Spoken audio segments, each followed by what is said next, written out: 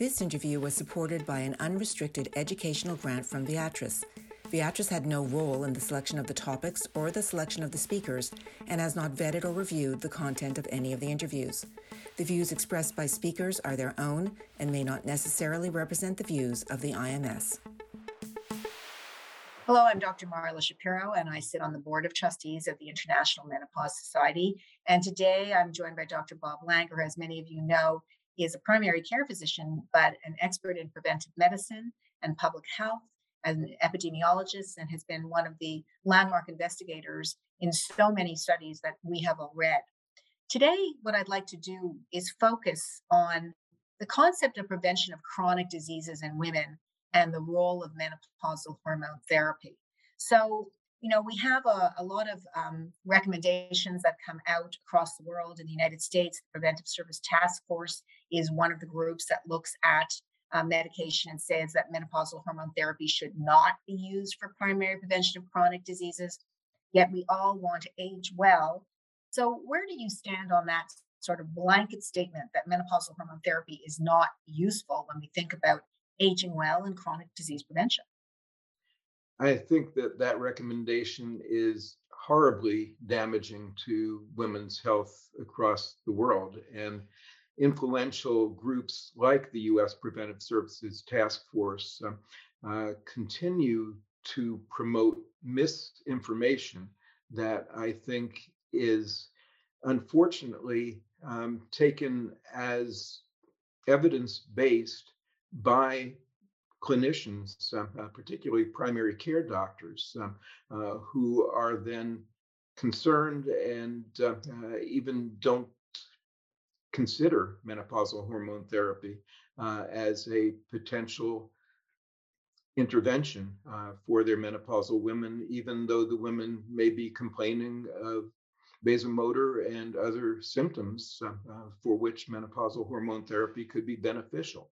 So if we look at some of the guidelines that have come out from the International Menopause Society, from the North American Menopause Society, from the Endocrine Society, all around the world, there's a strong endorsement for the use of menopausal hormone therapy in an appropriate window of opportunity.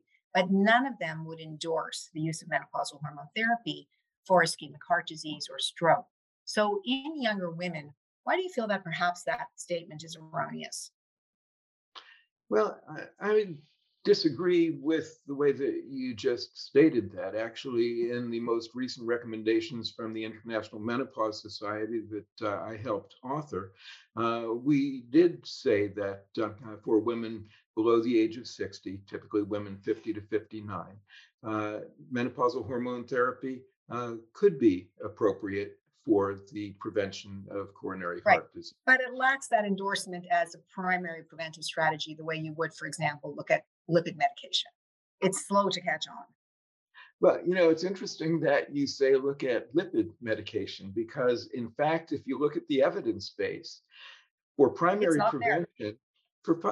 prevention of ischemic heart disease, there is a major gender disparity, and there is no support for prevention in women. In fact, on the other hand, there is strong support for prevention in younger women with menopausal hormone therapy. On top of that, statins that are often prescribed by primary care docs for supposed primary prevention in women have other adverse effects, particularly in women, like they increase the risk of diabetes, which MHT reduces. Right, which I don't disagree with you at all. And even in secondary prevention, we see that same gender disparity as well. Yes, it's so interesting that if you speak to the average physician, there's that belief that the use of statins for primary and secondary prevention is critical without recognizing the gender bias. But we lack that same type of endorsement or comfort level, if you will, with the use of menopausal hormone therapy, for example, in a woman who doesn't have hot flashes, doesn't have the vasomotor indication. There's that reluctance to use menopausal hormone therapy in a woman for just exactly that, cardiovascular protection. I agree. There in my experience in the United States, for example, there's even reluctance on the part of primary care physicians to prescribe MHT for vasomotor symptoms and other troublesome problems in the menopausal transition. So I think that's an awful lack of understanding of the overall scheme of benefits and risks for MHT that we need to continue to do everything we can to correct. So not only does MHT clearly take care of menopausal symptoms, but started in women aged 50 to 59, we have absolutely clear evidence that it prevents ischemic heart disease, at least for estrogen by itself. And then the Right. question becomes which progestogen. And we have varying degrees of data for the relative profiles for each of the progestins that we have Yeah. available. And you make the very valid point that when it comes to diabetic prevention, the data for menopausal hormone therapy is far more positive than the very real concern of diabetes with the use of statin medications. So let's look at, rather than sort of what our beliefs are and how they're perpetuated, whether correctly or erroneously, by a variety of organizations, how does menopausal hormone therapy compare to some of the other strategies for preventing major chronic diseases in menopausal women that primary care, other doctors seem to be far more open to embrace? Well, in a sense, menopausal hormone therapy can be kind of the Swiss Army knife of prevention in menopausal women because it clearly, for women started early, uh, helps protect against what is likely to kill 50% of older women, cardiovascular diseases, especially ischemic heart disease. I hasten to add that the data aren't quite as clear for stroke, more towards a null effect in most of the studies that have been looked at, and that really needs further exploration. But when we consider some of the other major diseases that are also important for older women, diabetes, again, if anything, a protective effect. And we know that diabetes contributes to lots of other diseases that we want to prevent.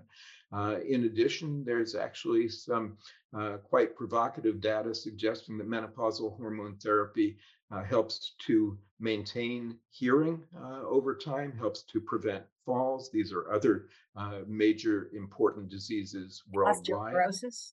Uh, Osteoporosis? clearly, clearly osteoporosis, and there it's extraordinary because in the WHI there was very strong prevention of fractures related to osteoporosis in both arms of the study, and WHI is the only clinical trial that's ever been done looking specifically at osteoporosis that did not pre-select women for osteopenia. So this is in average women.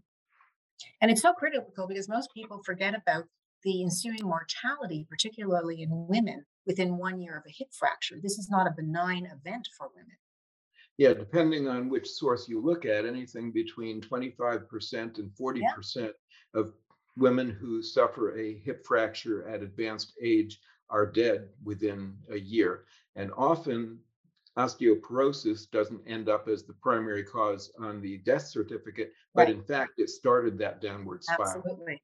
Absolutely. And then the interesting data on colon cancer and menopausal hormone therapy, that's of interest too.